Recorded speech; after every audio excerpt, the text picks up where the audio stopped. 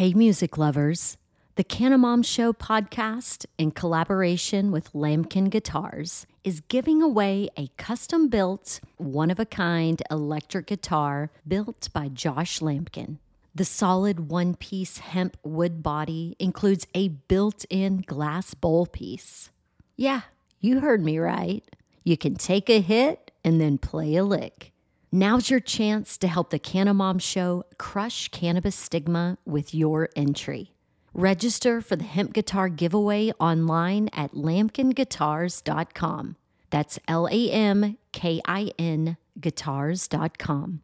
The drawing will be part of a 420 celebration at the Goods Dispensary in Somerville, Massachusetts, where the guitar is on display for the month of April. But don't worry, you don't have to live in Mass or be present to win. Visit lambkinguitars.com to scope out the hemp guitar giveaway details and entry form. You'll even find a video of what could be your guitar in action. LAMKIN guitars.com. If you're a cannabis business owner looking to expand into new markets and need guidance and support you can trust, consider Collateral Base, a group that has done it before in multiple merit-based and limited market states. Collateral Base was founded by an experienced cannabis attorney with highly educated consultants with master's degrees and years of experience in the cannabis industry. The Collateral Base team is confident they know cannabis licensing better than any of their peers. And I encourage you to see for yourself. It just takes one phone call. If you're ready to expand your cannabis business into new limited markets, contact Collateral Base today at 309-306-1095. That's 309-306-1095. Or visit collateralbase.com. Ladies and gentlemen, boys and girls, welcome to another episode of Everything is Personal.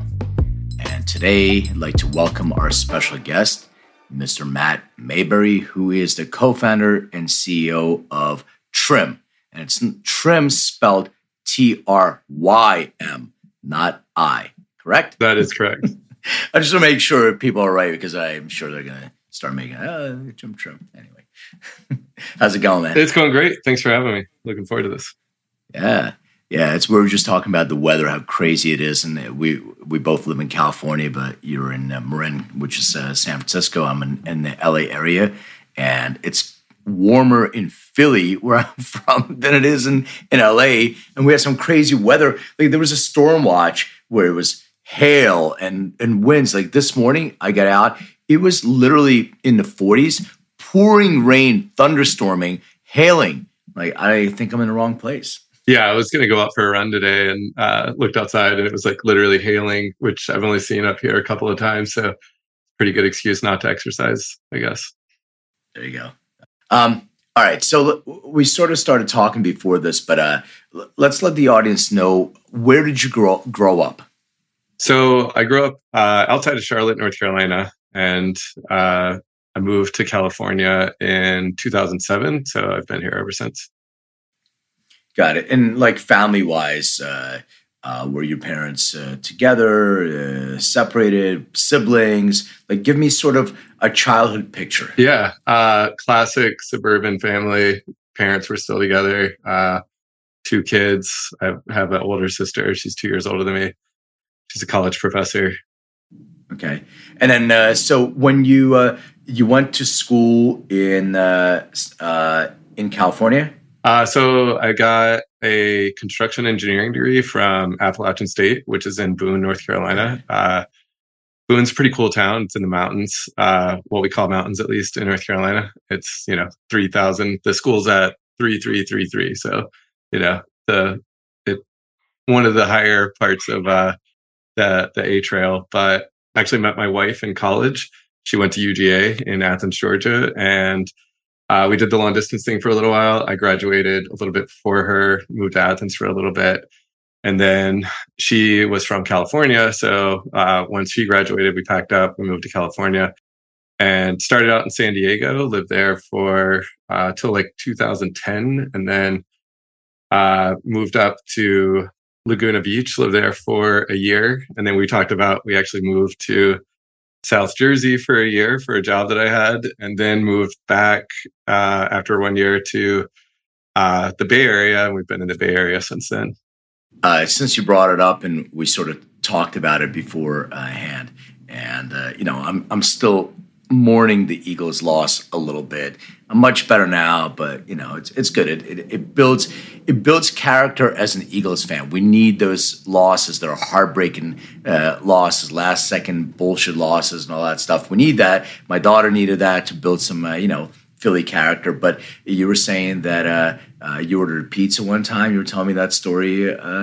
In Cherry Hill. Yeah, so we had basically just moved to Philly, and we didn't even have a... But by the way, I'm sorry to interrupt, Matt. I just wanted the audience to understand that Jersey is actually divided into two halves. So South Jersey is like Eagle country, and North Jersey is more like, Giants country. So when you're in Cherry Hill, it's basically a suburb of Philly. Yeah, everybody in South Jersey is a fan of every sports team. Really, well, most everyone in South Jersey is a fan of every sports team that exists in the sports complex in Philly. So it doesn't matter if it's, the Phillies, the Eagles, or the Flyers. Like, usually you see all three stickers on the back of their car. So we had just moved to South Jersey, which is a suburb of Philly, essentially. So we didn't even have our stuff unpacked out of the boxes. And we ordered a pizza, incredible pizza, by the way. But we ordered a pizza, and the delivery guy showed up, and he was like, "What's the score of the game?" And he looked kind of frantic. And I was like, "Well, what game are you talking about?" Like, it was not on my mind.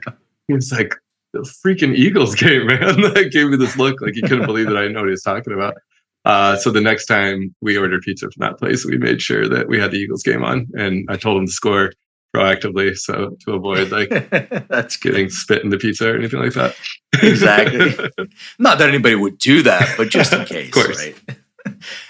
All right, so you moved from there. You moved to San Fran, and through your trajectory and your journey, and then were you involved in solar? Is that correct? That was your background initially. You were doing that. Yeah, that's right. So I mentioned I did construction engineering first. So I started out more as like a field engineer, and then I started to gravitate closer to product development in my career in solar, and ended up going back to school, got a computer science degree, and ended up moving from field engineering into more like product engineering, and then into product management. So ended up essentially being kind of like the business side of product development over time. Okay. And for solar, how that, what was the solar part of that? So started out, I mentioned Laguna a little bit ago. When I moved from, in San Diego, I was working as a civil engineer. Right about the time I mentioned we moved to California in 2007. For those that were working at the time, that 2008, 2009 was a pretty bleak place to be. And being in the construction industry was even more bleak than any other part of, many other professions, I guess you could say. So I was doing a lot of work with California Transportation, which we call Caltrans here. And we started basically getting, the firm that I worked for started getting like IOUs from the state, like they weren't able to pay their bills. And that meant they weren't able to pay a lot of the engineers that worked for the firm. So it started looking like a pretty bad profession to be in for the foreseeable future. So started looking at other opportunities, and still employed at the time, but started looking for other opportunities. And what seemed like was taking off at the time was the solar industry. And a lot of that was due to a lot of the incentives that Obama had put in place. He basically like built a lot of the solar industry as we think of it today with the incentives that he put in place. But we got a really low paying job at a solar startup because it seemed like a really cool thing to do. And I'm, passionate about, I spent a lot of time outside, really passionate about the environment and about trying to do what we can to chip in, and really liked it. Ended up working my way up in that startup, got to the point where they were trying to exit, and I wasn't really sure where I would land during that. So started again looking for other opportunities, found a job at a company called SunPower, which is publicly traded.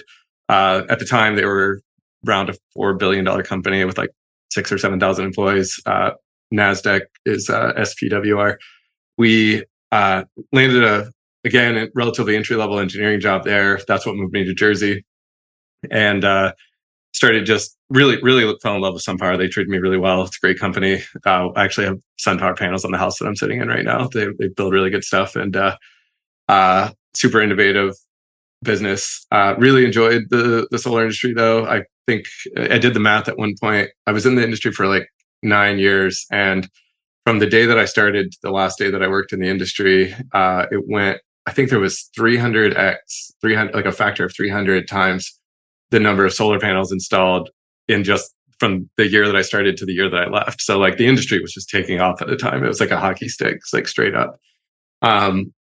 Around 2016, actually, the Prop 64 passed in California, though. And I've been working in solar for almost a decade. It was awesome, but it was just kind of like starting to go a little stir crazy in the industry. So started looking for other things. And while I was living in North Carolina, going to school, I was also like, I guess at the time you would call it a commercial grower, but it was super small scale for where things are today. But I had a lot of friends that kind of came out of that area of North Carolina that later went on to start really big companies in Colorado and Oregon and California. And so I kept my beat on that. And so yeah, I don't want to jump ahead, but that's when I started thinking about. No, jump. I mean, that's exactly where I'm going. Yeah. We're just having a conversation. I'm just curious because you had this journey, and I was actually going to ask you.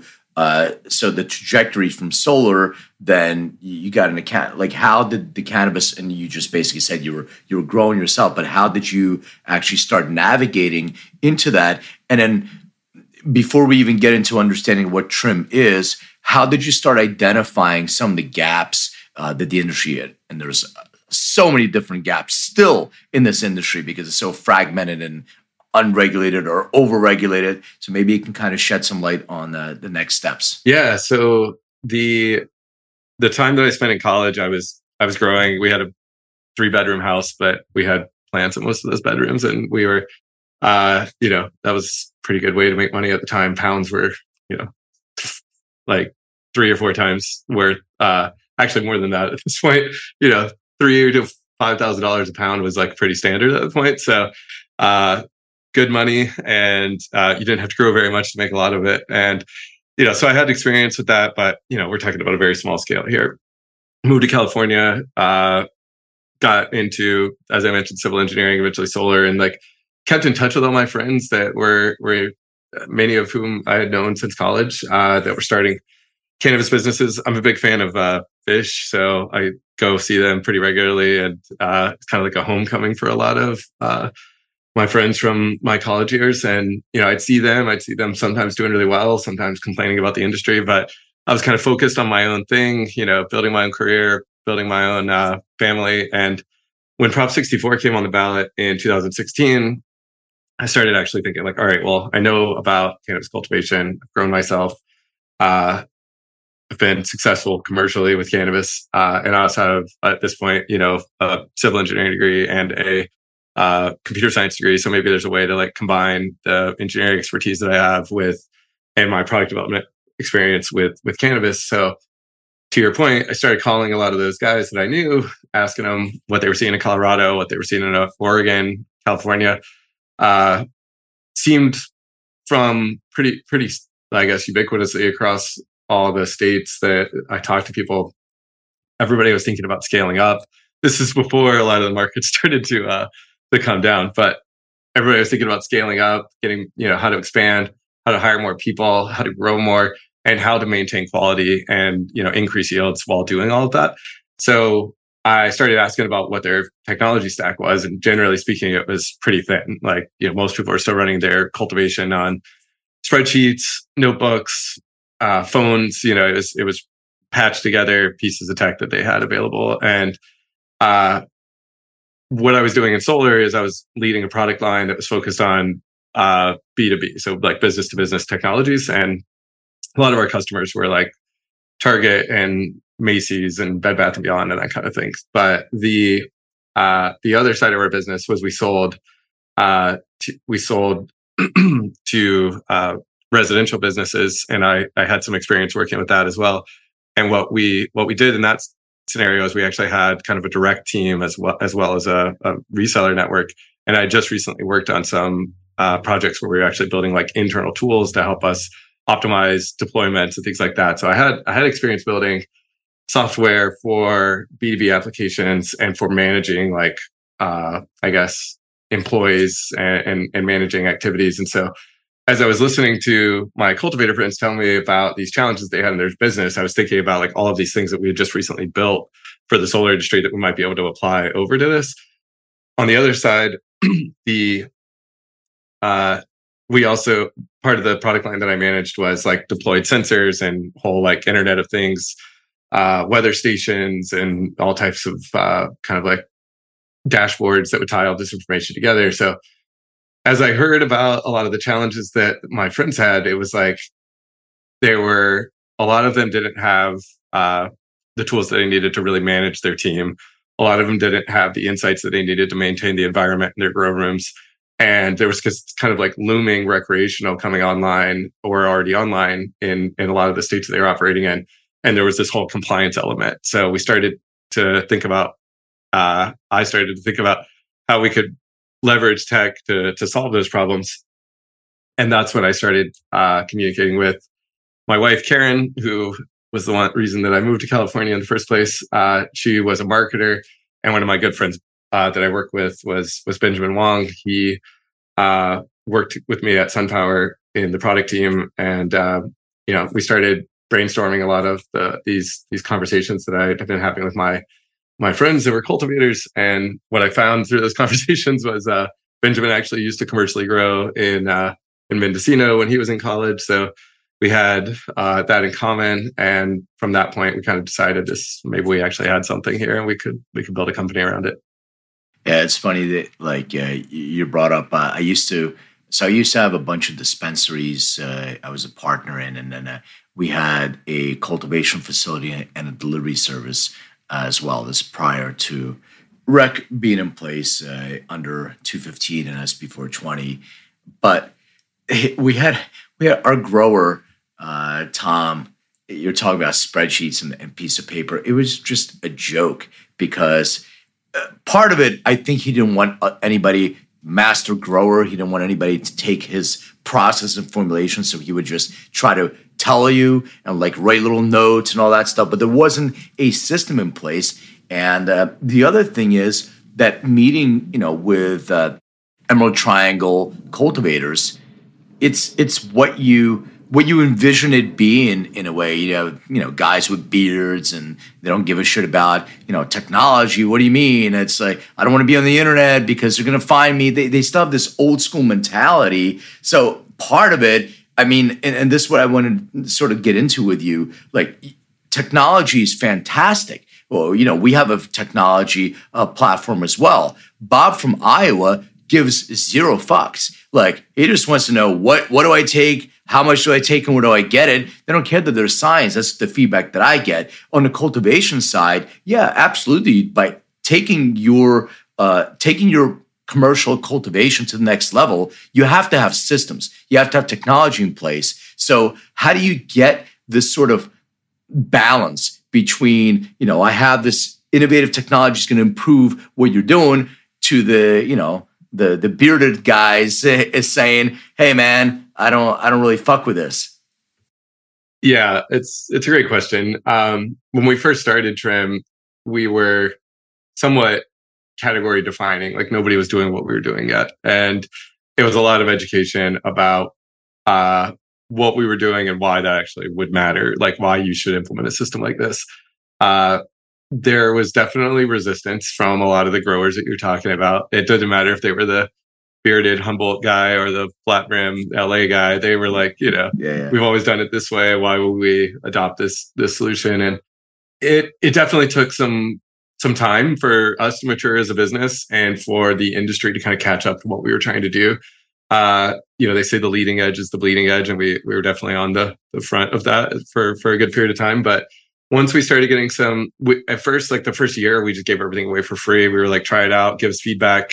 That's the best way to learn, right? So we had a very long beta for our mobile app that turned into a mobile app plus a web app. And basically we would give new features out, hear feedback about how it's working, make changes, take more feedback, and just cycle like that over and over again for, we were delivering like probably multiple times on a weekly basis. We still are 5 years later. But that's, I think a big part of it was this kind of like customer first mentality that we took. Was although we had, as I mentioned, some cannabis experience, it was like, we came about it from a very humble perspective that our customers know a lot more about this than we do, and we need to listen to them, and we need to listen to their concerns. We need to listen to their objections.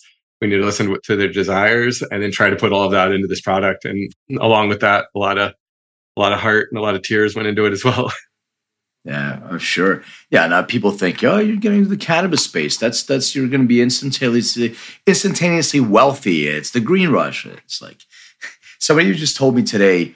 Man, if I can remember the saying, they said the fastest way to make money is to not invest in the cannabis business and invest in something else that's a picks and shovels kind of thing. But I wanted to go back to what you were just saying. I think I didn't set it up correctly because I don't think we discussed what trim is. So I'm going to ask that. Like, I think I understand it, but let the audience understand maybe what is trim and what does it actually do. Trim is a cultivation software platform that essentially helps you increase yields, simplify your compliance reporting, and better manage your team. Our overall objective is to help you make more money. So reducing complexity in your business, reducing the operational expenses that you have, and then ideally optimizing yields. We like to say optimizing yields rather than increase yields. The few growers that we work with, they're like, the last thing I need is more weed. I just need like the higher quality with the amount that I'm already growing. And we can help with that. We've got a lot of really cool analytics built in as well. But the way our system really works is there's 3 modules. There's a compliance module. We're integrated with Metric, which is the state regulatory system of record in about, I think, 19 states now. So we're integrated with the compliance. We're integrated with the state in 19 states at this point. We also have a task and team management module, and that helps you, communicate with your team, make sure everything that needs to happen happens when it's intended to happen. And then the last piece is we have what we call a precision ag module, and so that pulls in data from wireless sensors that we actually sell ourselves, or from other environmental and control systems like Trollmaster or Argus or Priva.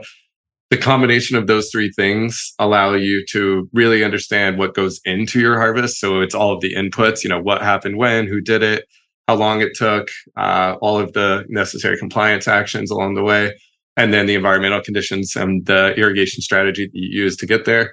And then at the end of once you've harvested, you can look at your analytics by cultivar, by harvest, and you can see like, okay, this is what's driving us to have this specific, terpene profile, or this is what's driving increases in THC potency.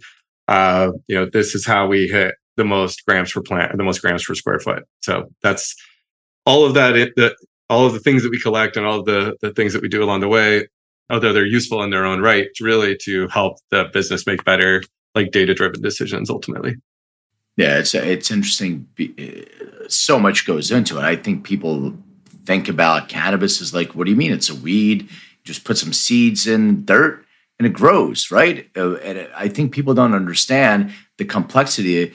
So maybe you can kind of walk us through the different variables.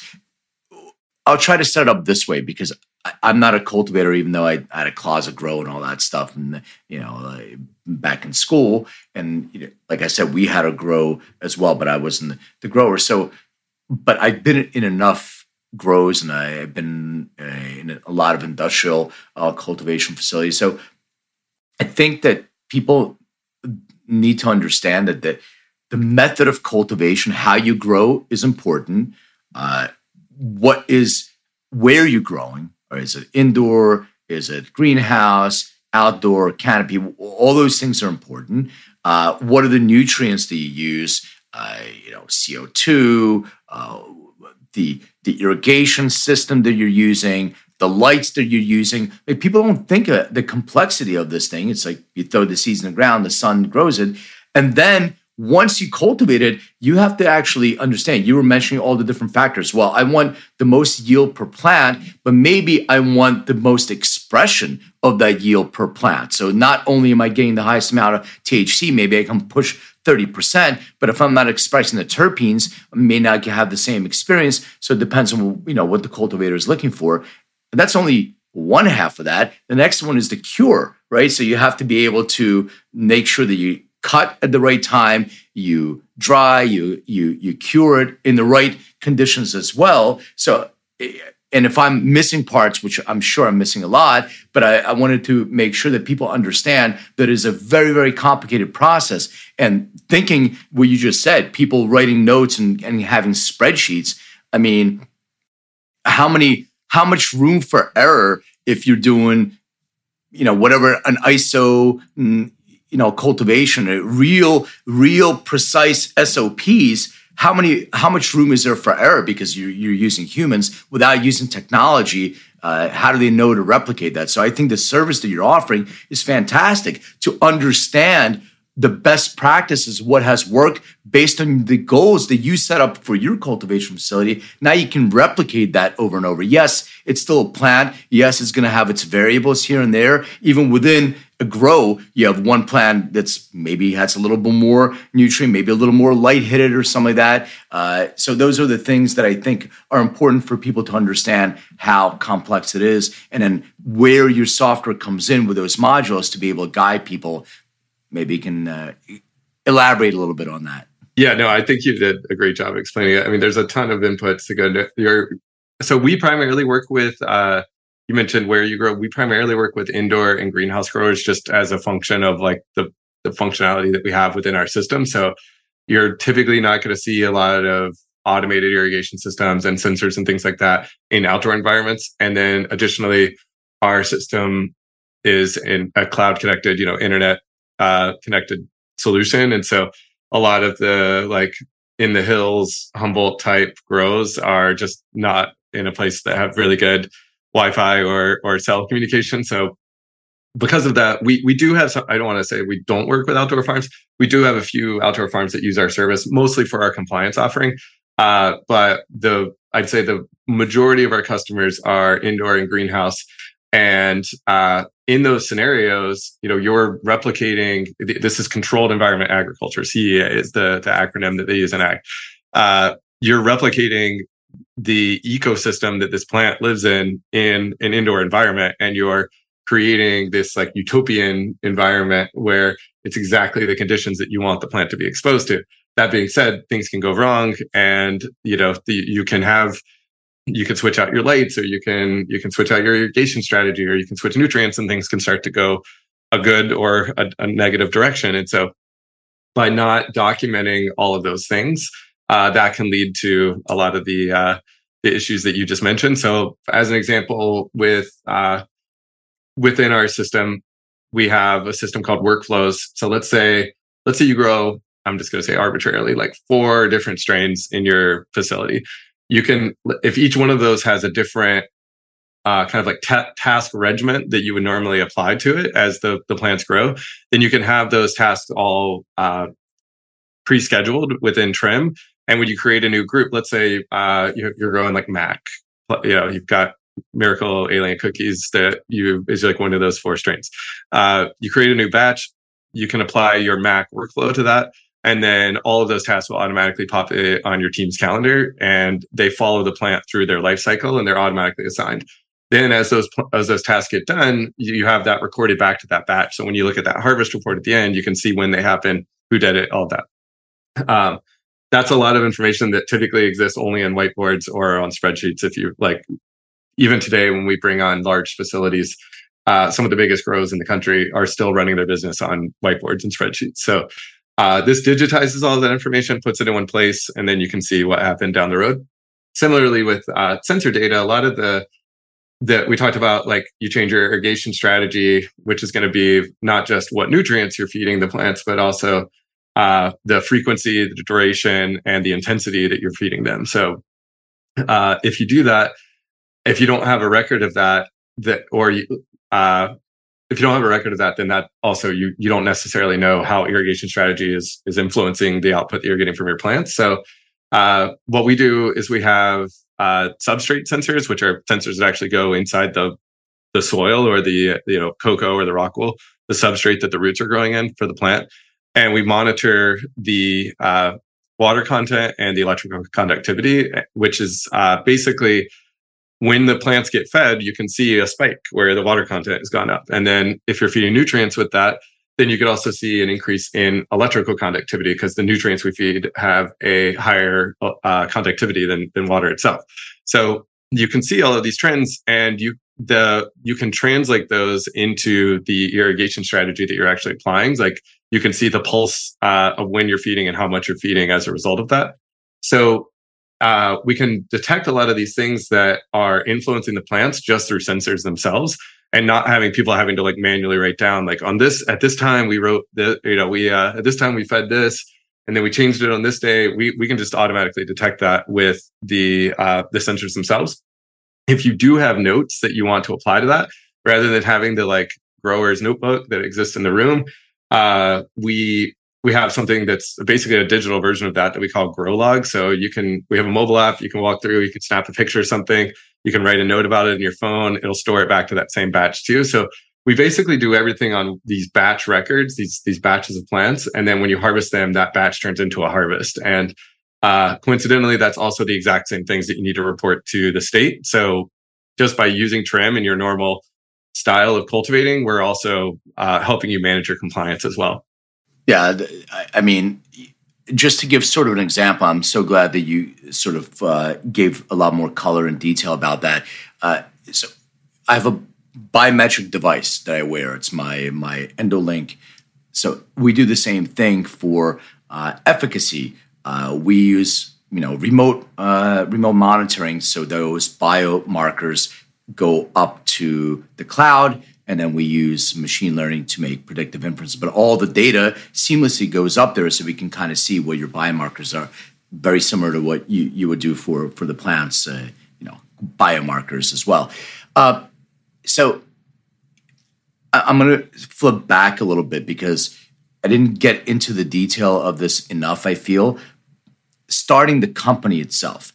So you come up with a concept, and you have your friend and your wife, and you have some resources. Like how do you start a business like this? What are the natural steps? Is it as easy as like I'm just going to put together a business plan, some PowerPoints, and go out and start building this? Because it sounds like there's a lot of resources that are involved in actually building this out. Then you have to go out and sell it. And it's not the easiest thing to sell initially because you need a little bit of success story. And you were saying, giving it out. So now you can get feedback that it's working. But what's the actual process of building this business? Because I'm sure it's very easy because in the cannabis space, everything is easy. So I just wanted to get your feedback. Yeah.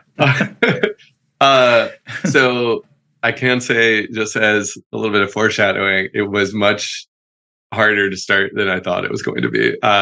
So I worked, as I mentioned, for a big corporation, and we would come up with product ideas all the time. We would pitch them to our management. We would get funding if they agreed that it was something that would make us some money. We would put together a team internally of engineers. We would deliver the product. If we needed manufacturing lines, we would spin them up.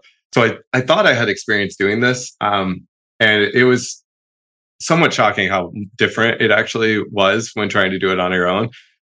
Finding your own resources. We bootstrapped for a really good amount of time. Benjamin, Karen, and I took like home equity loans against our house to fund this initially. So we went all in. So let me back up. I'm jumping to like we're already committed. So I mentioned we were talking to a bunch of growers. We came up with this idea. We felt after talking to a fair amount of cultivators, we probably talked from November of 2016 is when Prop 64 passed. And then we went through the entire year of 2017 with still building out the idea. So we were still working, gainfully employed. Never realized how amazing a paycheck was until there wasn't there anymore. Gainfully employed, using nights and weekends to kind of put together what this product should be. Wild ideas, like we were going to build the world, right? So we during that time though, we were touring any cultivation facility we could get into. We probably toured like, I don't know, 100 facilities that year. We were just talking to anybody that would talk to us, anybody that had a plant in the ground, and they would talk to us. We were talking to them and learned a lot about the industry, learned a lot about what growers needed, really crystallized what we thought the product needed to be. And then by 2018, we were ready and we felt convinced enough that we could go all in on this, but we needed funding. So we didn't have anything. We didn't have, we had really rough lines of code written that I had written myself. We had some sensors connected in a couple of grows, but we were still super early. So we didn't think we were going to be able to sufficiently raise money. So we took out home equity loans on our houses. We quit our jobs and started paying ourselves out of our own bank account. I initially was the only software engineer, and Ben was managing hardware, and Karen was managing anything customer facing. She was calling, outbound, calling people, receiving inbound calls, doing our website, doing anything that had to, like the image of trim to do with it.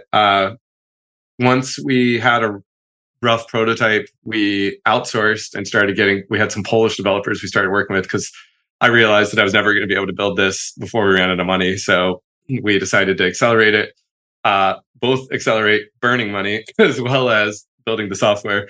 And we brought on some developers. We were paying, third-party developers directly out of our own bank accounts.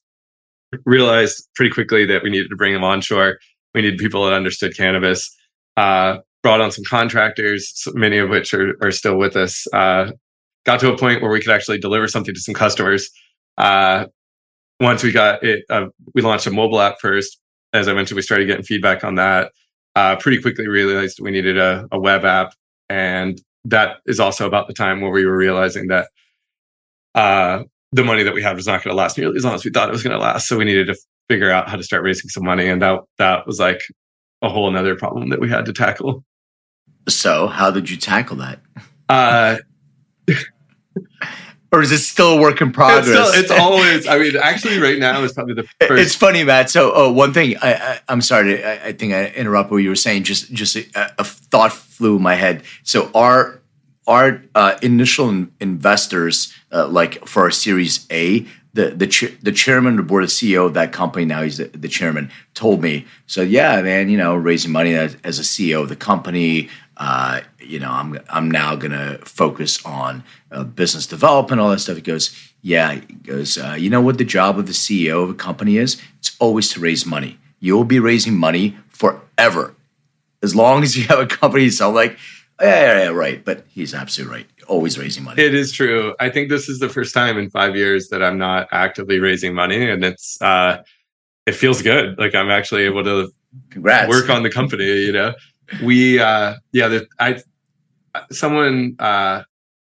Travis from GrowFlow, the CEO of GrowFlow, told me this, that ubiquitously known, but he was the first one to share it with me, that the CEO has 3 jobs: hiring and retaining great people, corporate strategy, and keeping money in the bank. And keeping money in the bank is either getting to a place where you're cash flow positive, or raising money, or some combination of the two.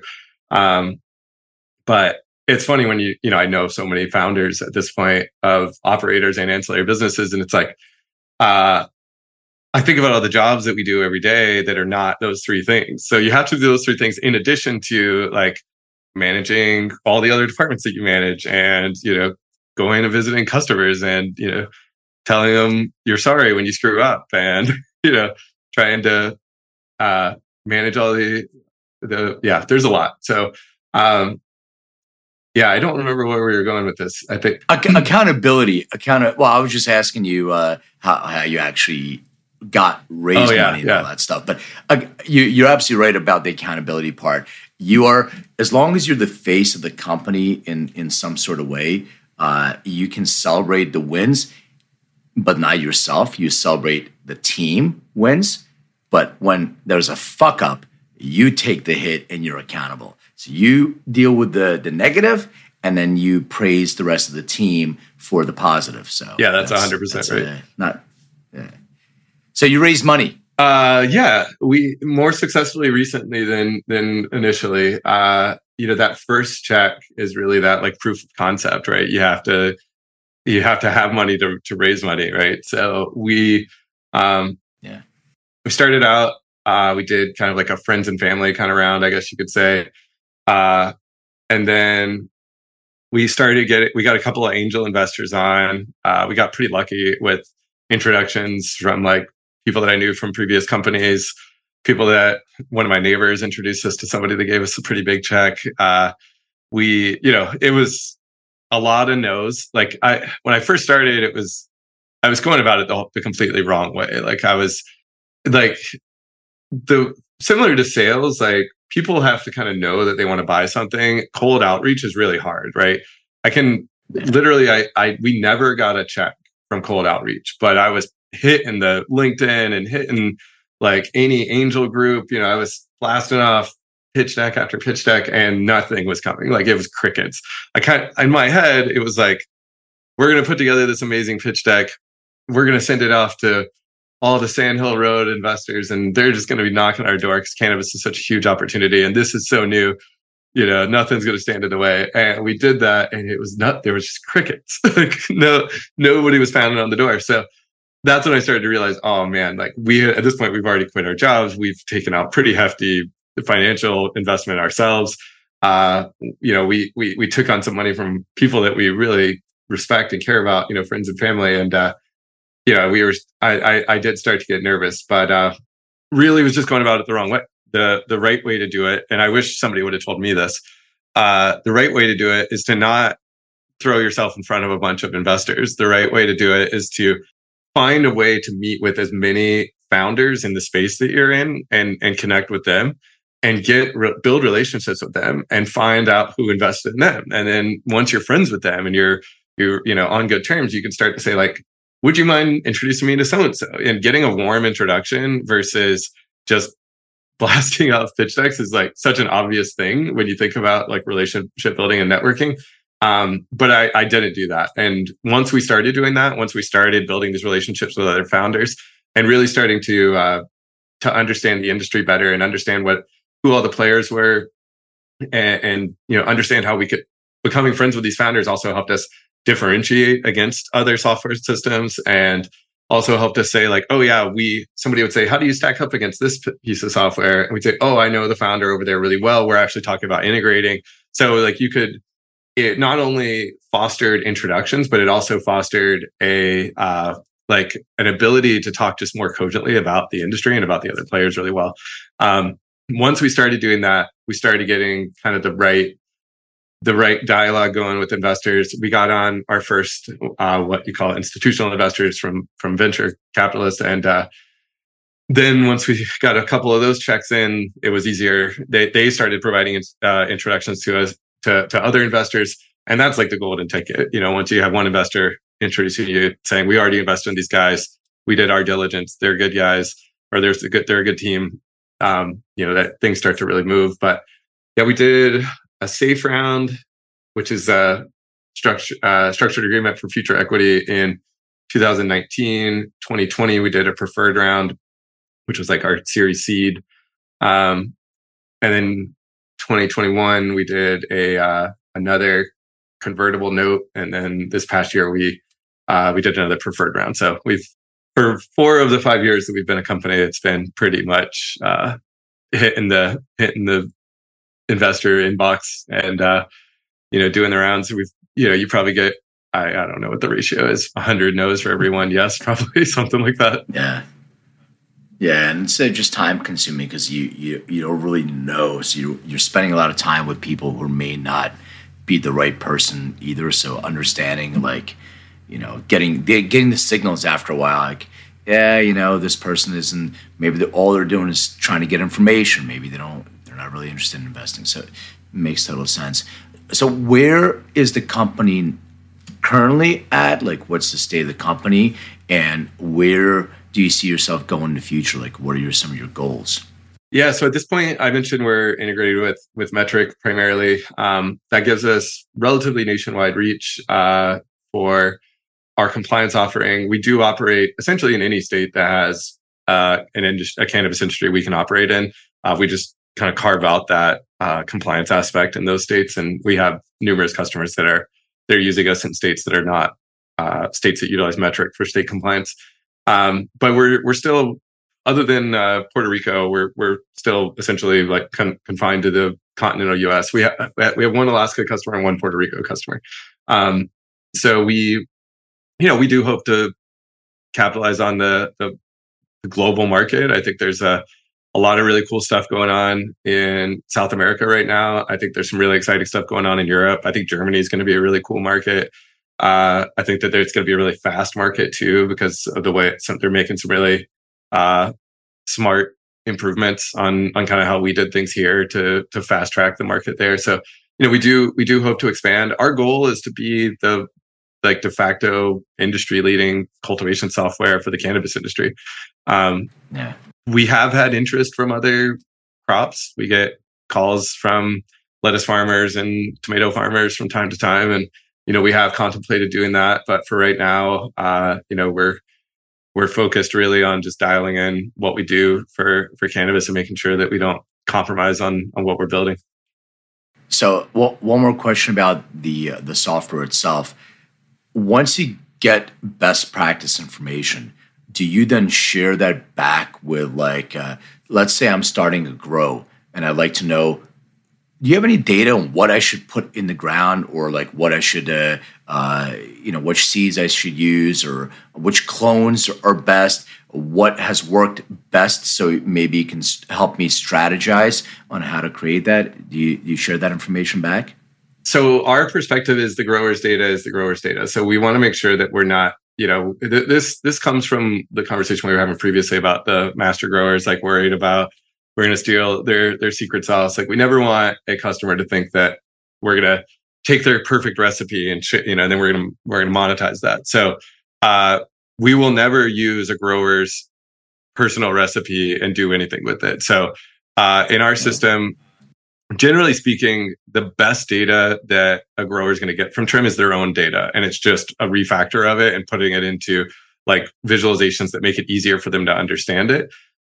With that being said, we do have the ability to use aggregate and anonymous data. So let's say like you wanted to compare the outputs that you're going to get from an LED light versus an HPS light. We technically could derive that out of the data that we have. Yeah. Similarly, like if we wanted to look at like, do yields of this particular strain change in a greenhouse environment seasonally, then we could derive that across all of the people that have grown that particular strain. So like there are ways that we can leverage the data that we have right now.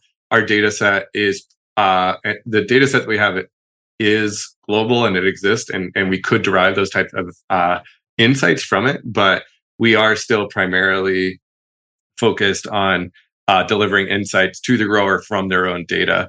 But there is this opportunity for more global like data utilization that I mentioned, but with the caveat that we will always protect the grower's information so that they don't feel that we're like, because they're paying us for a service. Like we don't, it would be ridiculous if we. Oh no, this industry, it's clear because there was a company already that was accused of doing that, and they got I don't want to mention who they are. That was happening right when we launched, and so it was. It starts with a P. Yeah. Well, I was working for a company. I was working with a company called Medicinal Genomics at that time, and the chief science officer Kevin McKernan had this personal feud with that person on the other side with that company that starts with a P. So I was in the middle of all that stuff too, and the industry is huge, but it really isn't. It's really small, and those types of things get around really, really quick. So I can see where you're going with this because,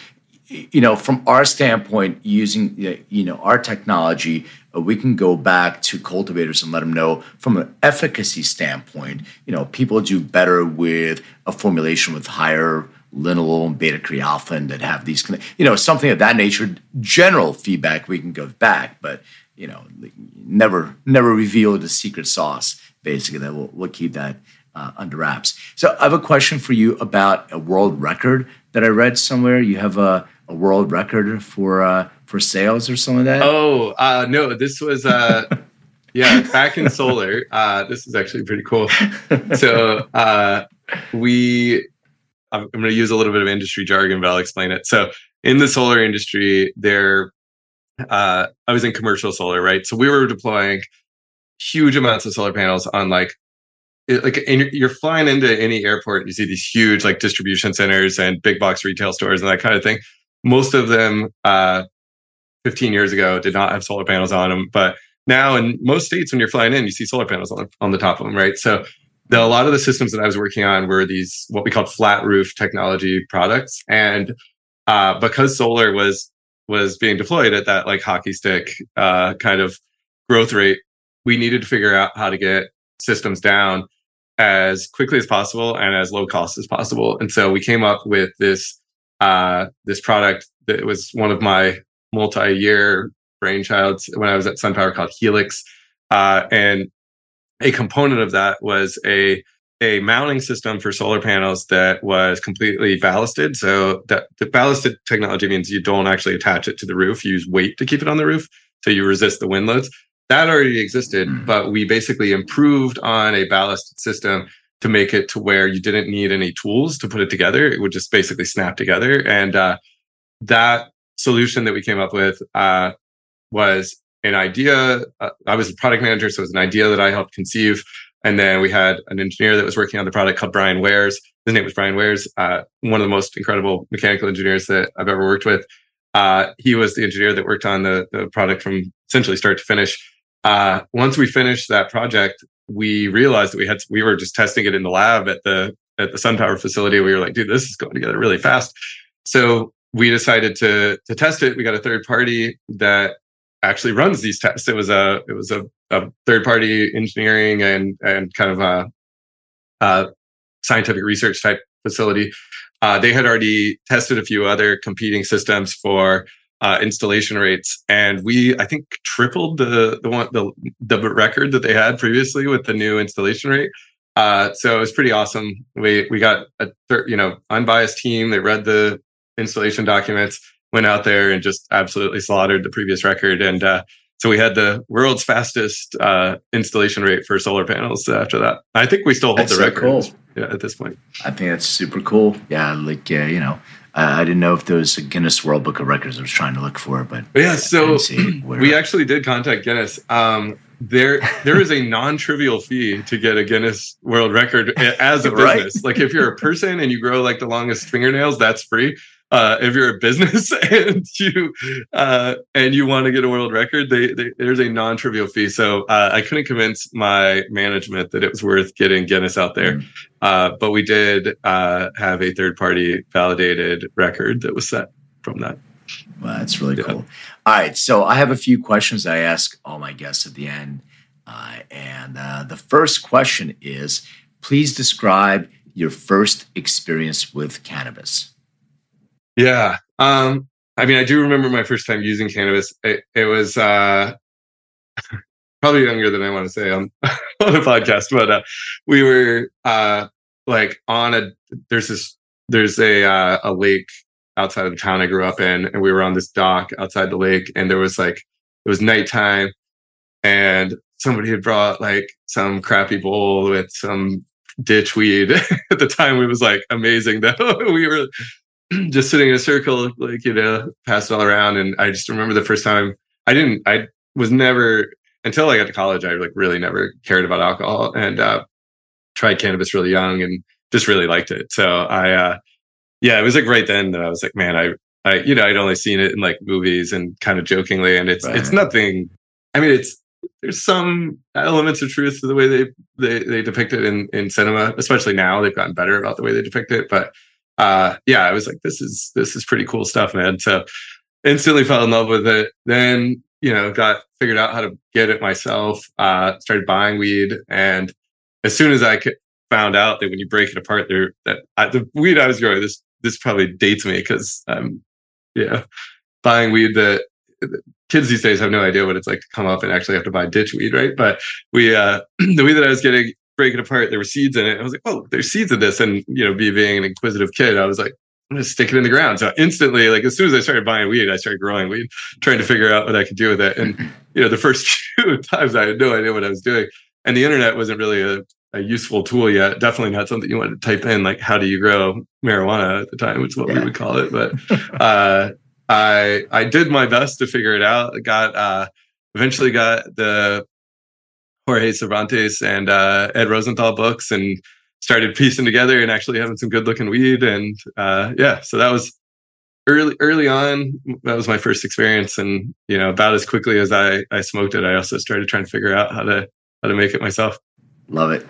All right. So I'm a big music guy. So I have a couple of music questions, and you already mentioned Fish. So I'm assuming you're into music too. Do you remember what the very first concert that you ever attended was? It's a toss-up. It was either one that I went to. This is going to be also embarrassing. So it was either Billy Joel with my parents, or it was New Kids on the Block with my sister. And I felt, well, there's only one of those that's embarrassing. Yeah. Billy Joel rocks. But that's why I hesitate to say the second one.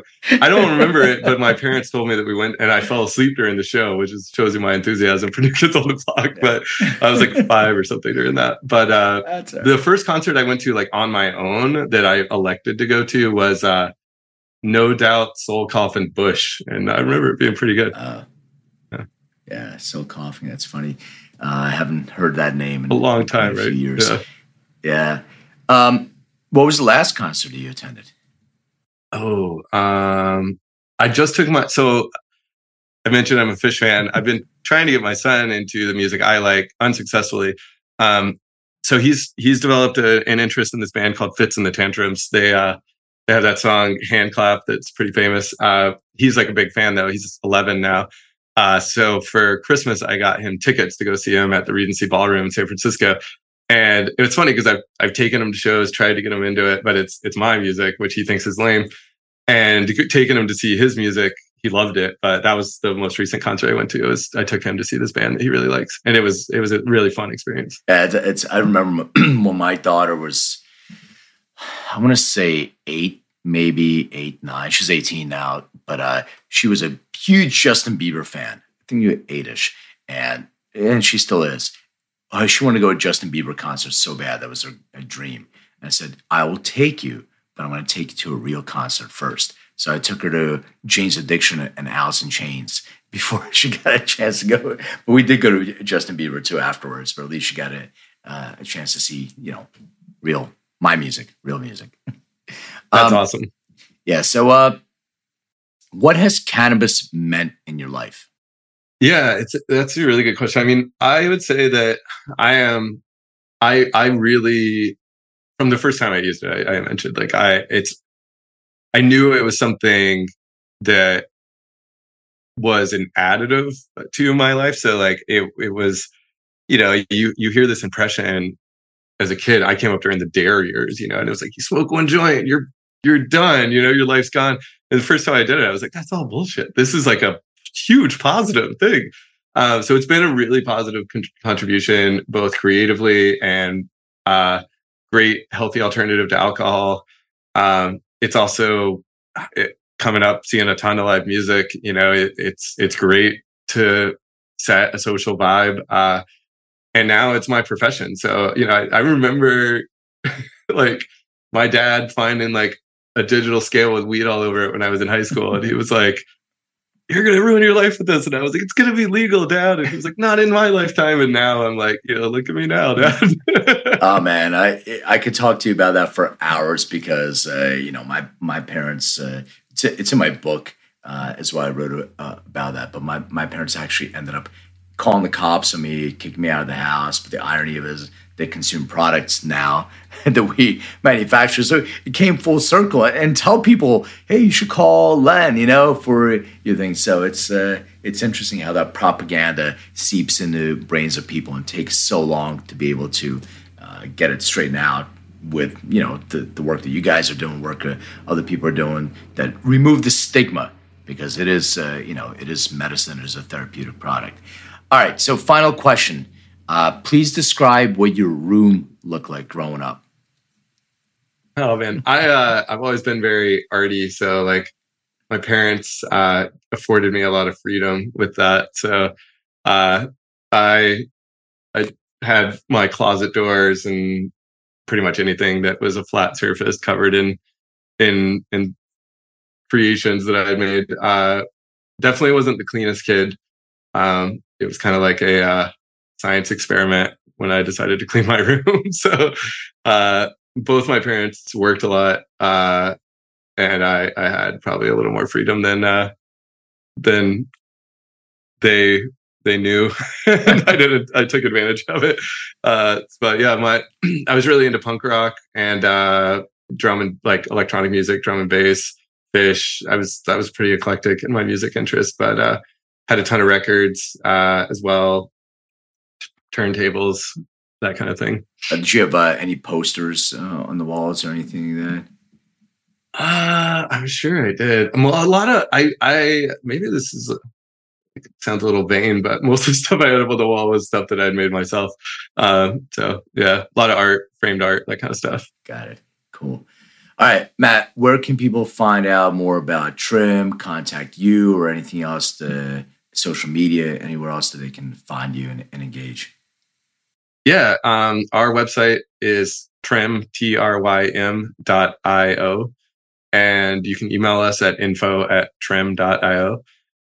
We're also on Instagram as Trim Tech. Actually, it might be trim.tech now. I should probably know that. They'll find you. They'll go search. Yeah, we'll go search and find you. It's Trim dot something. You can look it up. You'd be surprised. We're like mostly shadow banned. So. I'm not surprised. We're shadow banned. We don't touch the plant at all either. But it's yeah. We are trim.tech now. Sorry, we used to be Trim Tech without the dot, and we got deleted at like 10,000 followers. So here we are, less than that as trim.tech. Well, you're going to be able to advertise on Twitter, I heard. So Elon is allowing that. No sales, but you can advertise. And I think there's one of the bigger cannabis companies jumped all over that. So I wonder what that was all about, but that's for another show. Matt, hey man, great meeting you. Thank you so much for being on. Appreciate what you're doing. I think anything like this helps legitimize the industry itself and gets us out of this the dark ages, like the piece of paper and all that stuff. So I appreciate what you're doing for the industry, and thank you so much for being on. Yeah, thank you. It's been a really fun time.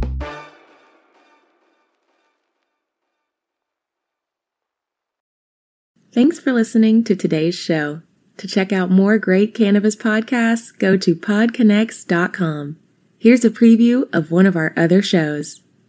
Hey everyone, it's Ryan from the Cannabis Connoisseur Podcast. If you're looking for ways to utilize cannabis to keep you healthy, strong, and sharp, come join us every Wednesday where we dive into the best ways to use cannabis to optimize your life.